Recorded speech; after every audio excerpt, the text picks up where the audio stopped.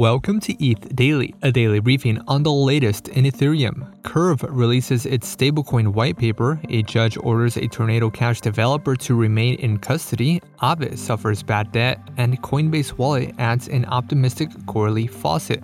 All this and more from ETH Daily starts right now.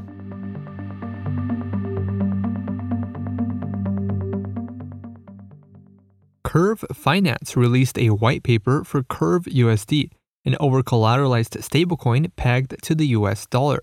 The stablecoin will feature a novel liquidation mechanism called the Lending Liquidating AMM algorithm, or LLAMMA, which converts positions between collateral and stablecoins. In an effort to protect borrowers against liquidations and reduce the risk of bad debt on the protocol, the LLAMMA automatically converts collateral to stablecoins along a curve when the price of collateral decreases. Conversely, the LLAMMA converts the stablecoins back to collateral when the price increases beyond a threshold. The stablecoin also features an automatic stabilizer called Peg Keeper. The Peg Keeper mints and burns Curve USD if the price is above or below peg. The protocol minted Curve USD is added to and withdrawn from Curve pools as part of the stablecoin's monetary policy. Curve Finance is the leading decentralized exchange for stablecoin swaps.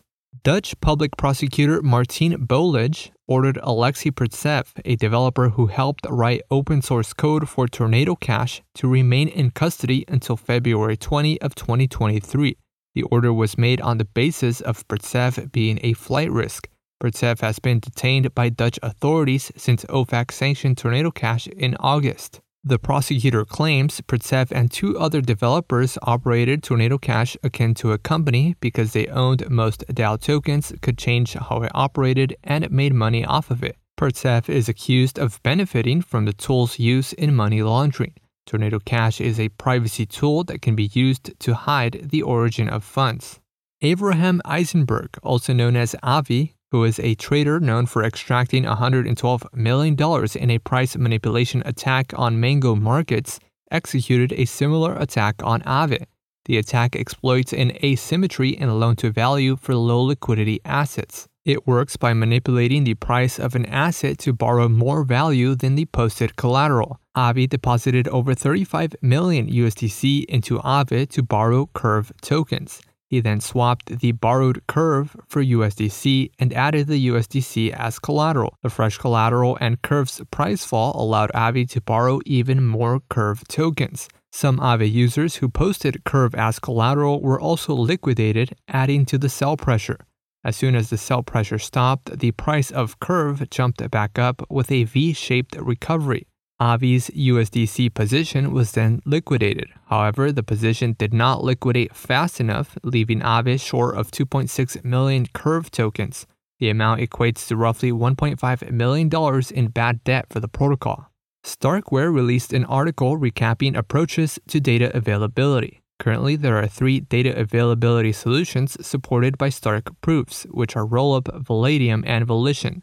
A rollup stores the state of the chain on Layer 1 Ethereum along with Stark proofs.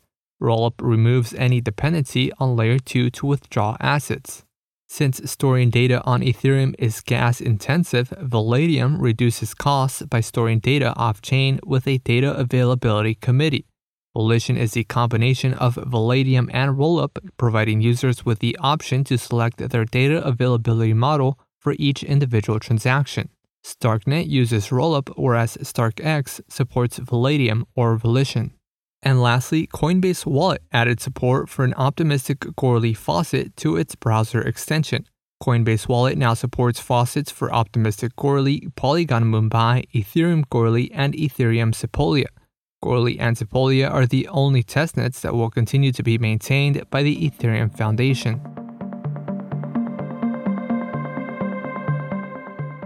This has been a roundup of today's top news stories from ETH Daily. You can support this podcast by subscribing and following us on Twitter at ETHDaily.